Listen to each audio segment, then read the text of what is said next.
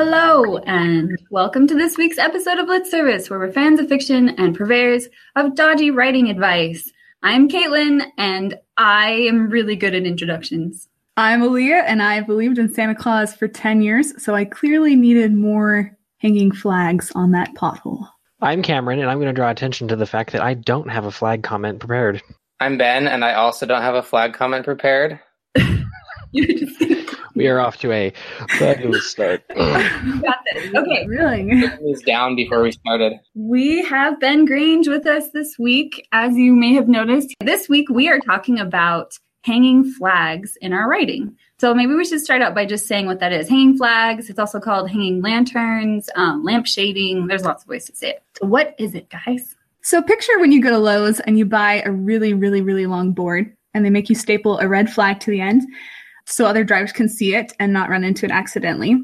It's kind of the same way in writing. When you put a flag on something, you are intentionally calling attention to it in the narrative so that the reader doesn't become frustrated with noticing something they're worried that the author did not notice. When you're writing, there's kind of two kinds of questions that readers can have. There's good ones and bad ones. The good questions you want your readers to have are, what happens next? Because I care, and because I want to figure out what this mystery is. The bad questions are, did the author mean me to interpret it this way, or did they mean this other thing? Well, what are they supposed to even mean at all? Right. Or did the author not notice that this weird thing happened and it shouldn't have happened? Or why aren't they explaining this thing that needs explaining? Yeah. Yeah, those are questions. Like road flares, because those are really noticeable. They are. So why is it important to do this consciously in your writing? And actually, part of being able to hang flags is probably directly related to having beta readers or even alpha readers, so they can tell you when you need to, but you should be able to be aware enough to do it yourself sometimes. When I'm a reader, I become really frustrated when I think that I'm smarter than the main character, when I'm asking questions that in my mind could potentially solve the plot faster than the main character is. So I always love hanging flags because they reassure me that my questions have not been forgotten and that the main character, I can identify with them. They have the same questions. I agree. I also think it leaves openings in your plot. It allows you to leave things for later. Like if you're writing a series, or if you're not going to get to something until later, you're not going to do a big reveal until later, or you can like point fingers toward the fact that you are going to do a big reveal. You can ask those questions, or have your characters ask those questions, or ask it in the narration so that your reader knows that it's coming. Right. It's the whole concept. I think this is the right phrase, but Chekhov's gun, is that the right? Yeah. That's the right thing. So basically, like if you're going to have a gun that shows up in the climax for solving the climax, then you better have that gun show up in the first scene or the second scene. Or we can call it Chekhov's Infinity Gauntlet. Like if if Thanos just came out with his Infinity Gauntlet like right at the end of Avengers, you'd be like, what the heck just happened here? But he shows up with it in the very first scene, so you know it's a big part of the plot, even if you have no idea about any of the comic universe at all. On the other hand, if you're going to have a Chekhov's Infinity Gauntlet, you need to make sure that you don't put it on the mantelpiece at the beginning of the book and then not use it. Right. So if you're hanging flags, make sure you're hanging them on purpose and not drawing your reader's attention to details that don't matter. It's kind of like, it's just courtesy to the reader to have these hanging flags. It lets them be part of the plot and then kind of realize what details are important and which aren't, which ones they should spend their time worrying about, which is something a main character would be able to tell being there in the actual environment. But as readers, it's kind of hard because we only get what the author gives us. So another of my favorite ones is if you're writing a character that expresses views that are not actually, polite or cool or like socially acceptable. A lot of times it's nice to like protect yourself as a writer by having flags showing that it's not okay behavior. And we don't always write character. I mean, like think about Michael Scott in The Office, who is very consistently racist, sexist, and like a bunch of other stuff. But the writers of the show and the people who did all the, I don't know the words for the producers, the film, I don't know, the people who were doing it, made sure that you knew as a watcher that what he was saying and what he was doing was not okay. Well, I mean, we say red flags. Flags are noticeable. Lanterns are noticeable. But yeah, like the expression red flag is that because it's a warning sign. Not all flags are red, though. So some can be subtle, Some can be, not so subtle, but they're all hints that things are coming, that things might come, might not overtly state what's going to happen, but they're there.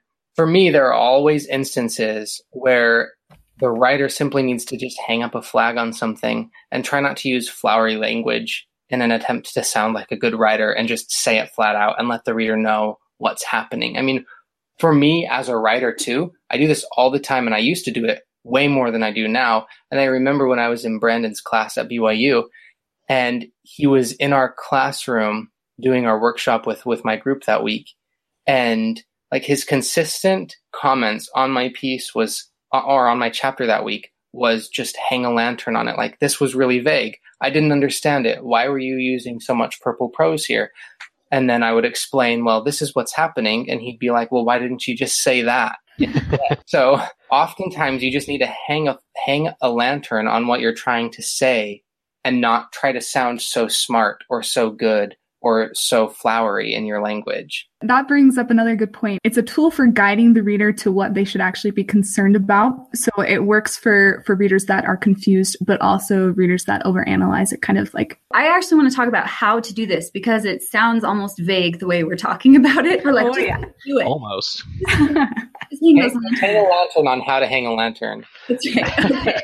We need more lanterns in our speech about hanging lanterns. Yeah. Right. So we're going to give you some concrete examples in books that we've read where we felt like people did a good job, though Cameron made the very interesting observation that it's hard to come up with examples, because if an author does it well, you don't notice. So maybe the examples we come up with are bad. I don't know. But I don't think so. I think that they're good. I actually really liked yours about The Last Airbender. We had an argument about it before we started recording, so I want Cameron to go first. Okay. The argument's a bit strong. Well, so there's just a line. So I think it's like the second or first Last Airbender episode. And Aang has been captured by the Fire Nation. Well, he's surrendered. Anyway, the point being is they're leading him down into the ship, and his hands are tied. And he kind of looks around and then says something along the lines of, "You guys haven't fought airbenders before, have you?" And then proceeds to completely kick all of their butts. Because they've never fought airbenders before, but he's fought firebenders. Without that line, you would trivialize. I mean, it still kind of trivializes it, but without that line, the moment would mega trivialize the threat the Fire Nation poses, because you have this 10-year-old kid who just takes on this entire battleship all by himself. But at least with that line, you have like this additional explanation that these particular firebenders have never fought an airbender before. And so there's an additional, anyway. It highlights that fact. You could have put that together on your own if you've been paying attention, but if you're in the target audience, maybe not. I don't know. I'm in the target audience because I feel like I'm 10. Nice. One of the ways that you can hang flags is by characters asking questions, kind of like Aang did. And another example I thought of is in I Am the Messenger by Marcus Zuzak. So this book is about a character that gets these cards in the mail. They're like playing cards, the aces from each suit. And on each one, there are these pointers that point him to somebody who needs his help. And through the whole book, he's asking the question, who is sending me these cards? Who is sending me these cards? And then like another of the characters, because people just randomly end up helping him, and like the way things are put together, it's really jerky. Like characters end up coming in and helping him to accomplish something, and then they disappear from the narrative. And the only reason it works is because he's consistently asking that question. And some of those other characters that pop up and then leave, they ask that question too. They say, well, do you really think you're the only one who's getting sent these cards? And it ends up being a really important part to the climax. I have one that's massively over the top. So I was just trying to think about other books I've read. And in Moby Dick, there's this consistent theme of how terrifying the whale is because it's white. And the author guesses, I think correctly, that not a lot of people associate white animals necessarily with the scariest color something could be. And so Melville doesn't so much hang a lantern on it as build a giant bonfire and dance on top of it. He has an entire chapter dedicated to explaining why the color white is the most frightening thing a whale could ever be. So it's a bit over the top, but if you're familiar with the book, that's an example of maybe hanging a flag that's a bit larger than it needs to be. You guys know who's a master of hanging a lantern on things? Is J.K. Rowling. I probably will mention Harry Potter at least once in every single podcast that I'm on. Just gonna let you know. Just to give you an outrageous example of this, the sixth book is all about Draco rebuilding this vanishing cabinet in the Room of Requirement to bring Death Eaters into Hogwarts. But the vanishing cabinet, it was mentioned in book 2. Harry's not in detention. He just got caught by Filch for dripping mud all over the floor. And Filch wants to give him detention, and Nearly Headless Nick convinces Peeves to smash the vanishing cabinet over Filch's office so that Harry can get out of trouble.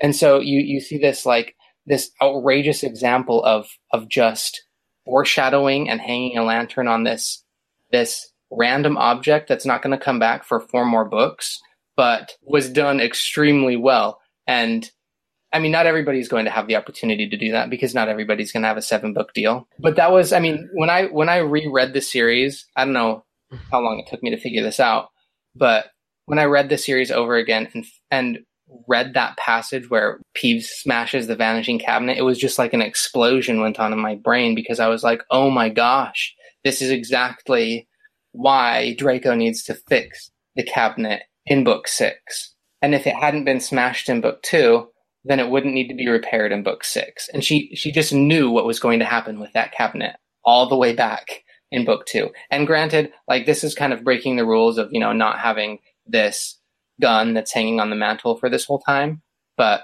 kind of negates the fact because it's such an outstanding piece of foreshadowing of lantern hanging, I guess. Well, and Harry ends up hiding in the other one that's in Burke's too. So that there are 2, and that vanishing cabinets are a thing. And so when she brings them up as the climax of book 6, you're like, oh, I know what that is. Another thing that I really liked in The Raven Boys, Ronan Lynch in the very first book says, sorry, what? I love this book. They're so good. Ronan Lynch says really clearly that he dreams something into existence in the very first book, and it's never explained, even though it's kind of like a big plot thing later in the series. But Blue also notices this, and because she notices it, I'm like, okay, I can wait for an answer. But if nobody had said anything at all, I probably would have been like, what's going on? If she hadn't drawn attention to it, I probably just would have skimmed past it as a Ronan thing and moved on. It's true. And then when it finally comes up later, you would have been like, what's going on?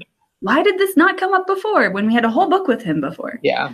Another way to do this, do we have any other examples of your main character asking questions? There's actually a really good one. I've been rereading Leigh Bardugo's Shadow and Bone. And early on in the story, as a child, she's tested for this magical ability and she comes up blank. But then later on in the story, she actually does have this magical ability. And so I think in the part I've read so far, she's already asked 2 or 3 times, why didn't I show up for this testing? Or why didn't my magic show up on this test? And other characters are asking it. And so it's going to be an important part. Whereas if they didn't ask that, it could be an important part, but I would feel cheated later on for no attention being called to that. It intentionally directs our attention to that detail so that we know it's important. Another way that you can draw attention to things or hang lanterns on things is characters' emotional reaction to the things that are happening around them. One of the examples I thought of is in The Bells, which is a book about these girls who are capable of using magic to alter the appearances of people around them. And they're owned by the king and queen, and they live in these tea houses and they help people to look pretty because apparently the normal people are albino and don't look pretty according to societal standards, and they need the extra help from these bells. The bells are treated in a horrifying way. They're treated like property. And the main character's emotional reaction to being treated like this shows the reader that this is normal and that this is the way that things are supposed to go. And by putting the horrific behavior next to her compliance, it shows that something's going to happen with it. She's a little bit feisty about it and is I wish this stuff didn't have to happen to me. But by putting those 2 things together, we know that something's going to happen with that and that it's not supposed to be that way, even if the world casts things that way. So would you say that it might be a good general rule to say that if there's something weird going on, don't let it pass without comment from someone? Yeah. Her emotional reaction to what's going on gives us the context for what the world it gives us greater context for what the world looks like. That makes sense. And I think the key here is nailing the emotional reaction, because so often when something strange happens, and the reader or the main character has an emotional reaction to like, oh my gosh, that's so weird, it often comes across as just like, oh my gosh, that's so weird, when the reader wants something that's so much more satisfying than weird. I see this all the time in submissions that come into my inbox for like portal stories, when a character will randomly go through a portal and land in a magical world, and their first response is, oh my gosh, this is so weird, but I already know that, and it happens in every single portal story, so it's not like anything new. And so it's a super cliche, it's not well done, and so what I want to see more of is a real, visceral, emotional reaction rather than, oh my gosh, this is so weird. Especially since I feel like how someone handles weirdness is much more informative than whether or not they think something is weird. Yeah, exactly. Yeah, at least in the case when it's something that everyone thinks is weird. And if the main character is out of touch with their emotions, I mean, if our emotions to the situation wouldn't line up with theirs, I mean, there's some exceptions, but we're going to kind of doubt everything else that comes through their perspective, because we know it's warped from what we would have. So if they were totally blasé about going through a portal, which could be a useful tool later on, like you said, her perspective in the bells. If you're going to have someone who is unfazed by going through a portal, then you need to hang a lantern on why that is. Or like have them, have their emotional reaction be like, oh, not again, you know? Exactly. Like, hey, again, like, I'm excited to go through this again. Along with character reactions, another one I thought of, we're just going straight through examples instead of actually talking about this, so feel free to stop me in my list of examples anytime you want. Illuminae. Near the climax of the book, Katie and Ezra, the two main characters, have been talking to each other through a messenger program pretty much. And at a certain point in the climax, Ezra Mason starts talking not the way he did before. And in the context of what's happening, you're like, I guess he could be doing that. He's explaining to her how to use a gun. He gets really technical. He's like, you have to do this and you have to do that. And she's like, why are you talking like this all of a sudden? And so because Katie has an emotional reaction to it and says, why, what changed? It puts into context something that you find out later about Ezra Mason that I will not spoil for you right now, just in case you haven't read Illuminae. But by having the character react the same way I was, as I was reading, I was like, what is wrong with, the author needed to get some information across, apparently, about guns. But instead, it wasn't that. It was that something else was going on. And because Katie identified it, oh my gosh. We'll get there. I was okay to continue reading without getting kicked out of the story. Even just in the narration, it doesn't have to be something the main character says, but if extra attention is given to that, if extra light, if you will, is given to that, then the screen time somehow just logs it as important in my brain. Mm-hmm. Or we were talking about The Office earlier, if you have characters in the background going what? So often Michael Scott will do something that's horrible or racist or just wrong, and it will zoom into either Pam or Jim, and they will just both shake their heads at the camera, looking directly at it to let you know, no, Michael's also an idiot, so don't pay attention to him. So do we have any other tools or tricks that we can give to people about hanging lanterns? The best piece of advice that I can give you about hanging lanterns is to just know everything there is to know about your story. You're not going to hang every single lantern in your first draft, or even in your second draft. But by the time you're done shaping your novel, you can go back and you know everything that's happening. You know your characters, you know your plot and your setting. And you can go through and piece together where it's best to hang lanterns, where it's best to foreshadow things, where it's best to put these flags throughout your book, so that you can guide the reader along and pull their interest with how clever you are, with how much thought you put into where your characters were going and what emotional reactions they were going to have throughout the book. Know everything. Just know everything there is to know about your book. And then you can deliver lanterns to us. Be that omniscient author. Yeah. I would like to add to that too, that when people read your work before it is polished, or even after you think it's polished, if they say, I don't understand why this is happening, or I don't think that this character has earned this yet, or anything like that, listen to feedback and then go back through and fix it. If you have somebody who says, this doesn't make sense, don't sit down and explain it to them. Figure out how to put it in the narrative so that they won't have to ask questions. So we're going to move on to the second portion of our podcast. Just a quick review. We try not to be prescriptive, which means we try not to give specific advice about how to fix things that we see aren't working. Rather, we say this thing isn't working, or maybe you should look at this and see how you can make it work better. If you'd like to check out the text of this submission, then you can go to our website. It's up right now.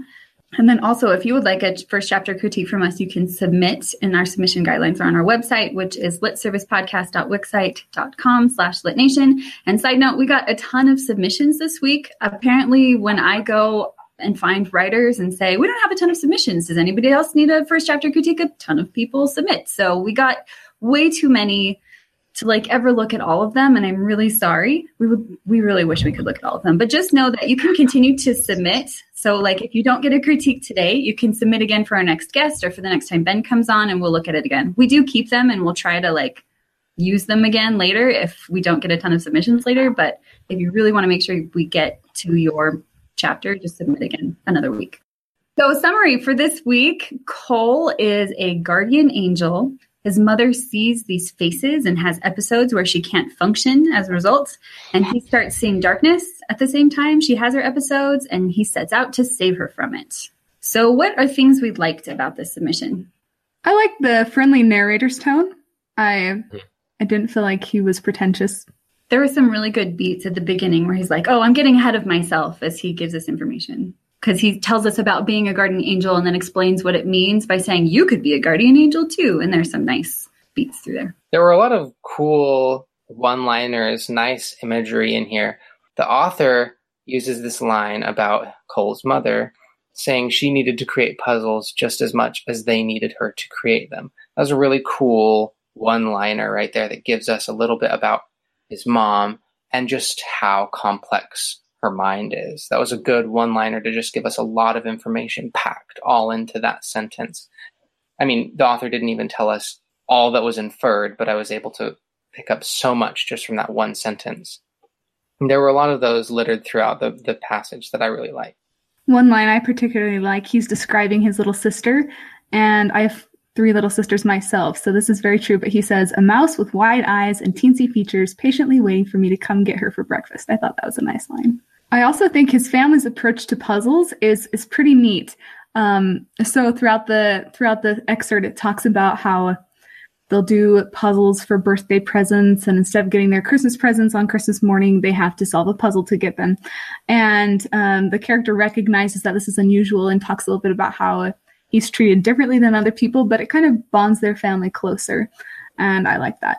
I liked that too. I especially liked the description of being sent on a citywide chase scavenger hunt thing to find out that they were going to have a baby sister. And that also being when the dad found out that they were going to have a baby sister too. It said a whole lot about their family and the way her mom thought and how close they are, I guess, that she had done that for them. It sounds really over the top and exciting and fun, a cool culture to be a part of. I really like the descriptions of the siblings, just their different personalities, because I feel sometimes when main characters have siblings, they all get lumped into one stereotype, like, oh, we just hate this person because they're annoying, or we like this person because they're actually nice to us. But each of these siblings had their own personality, and I thought that was well done. Feels like most of the siblings got at least 2 different beats that showed different perspectives of their character. So we had the teenage 13-year-old sister who is, when she's first introduced, she's super annoying. And then later she's super helpful because she takes over the role of mom when mom is having an episode. And then we have the other one that I can remember off the top of my head is the baby sister is initially introduced as super cute. Later on, she's screaming. So in the true baby fashion. When his mom started having the episode in here, it got pretty tense. I thought the author did a pretty good job of pulling the reader along. That was kind of creepy and weird. And the author did a pretty good job of just getting those tense beats in there.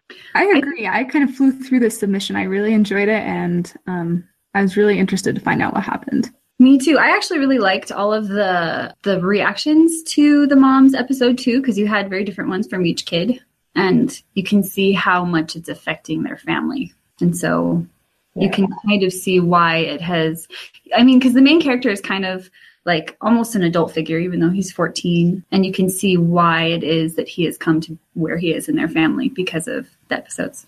So if we'd like to move on to things that might need a second look, I think one of the things I struggled with the most is that I didn't feel very grounded through most of the submission. Starting with the very beginning, I wasn't sure if we're talking like urban fantasy that takes place on Earth or if it was high fantasy, because we're putting things in context of like Earth and guardian angels. He starts out with, you know what guardian angels are, right? And so I'm assuming that I, in my role as a person who lives on Earth, I'm supposed to relate to him the way he's talking to me. But then later he throws in things like there's a place called Almoria and everybody who lives there is a guardian angel, I think. And then later on it talks about how they're in Colorado Springs. So I was like, okay, we must be on Earth again. But then his mom uses really weird, not expletives, but like exclamations. She says blazing marbles, which made me think that was like an in-world swear. And yeah, that confused me for a minute because I was like, marbles? Where did marbles come from? mm-hmm. The first time it happened, I was like, this makes no sense. And then it took me a long time to realize, oh, this is an expletive. So I just had a lot of questions at the beginning, and not the kinds of questions that were propelling me forward. They're the kinds of questions that made me stop and reread sentences over and over again. Yeah, there were a few of those for me too.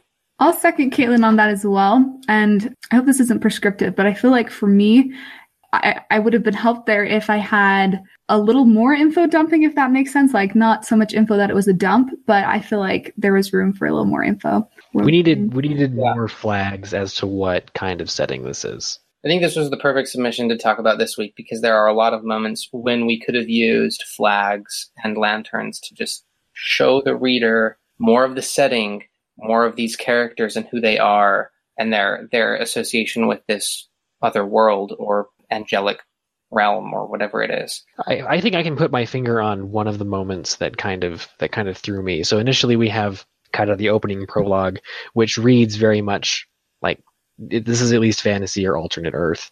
But then we move into the main story and we get a lot of real world place names dropped like Colorado Springs, and we get references to real world figures like Einstein, which makes you think, okay, so is this our world? But then there's a note that his mother gets that mentions the fictional place, and our viewpoint character doesn't react to that fictional name at all. So I'm like, well, hold on.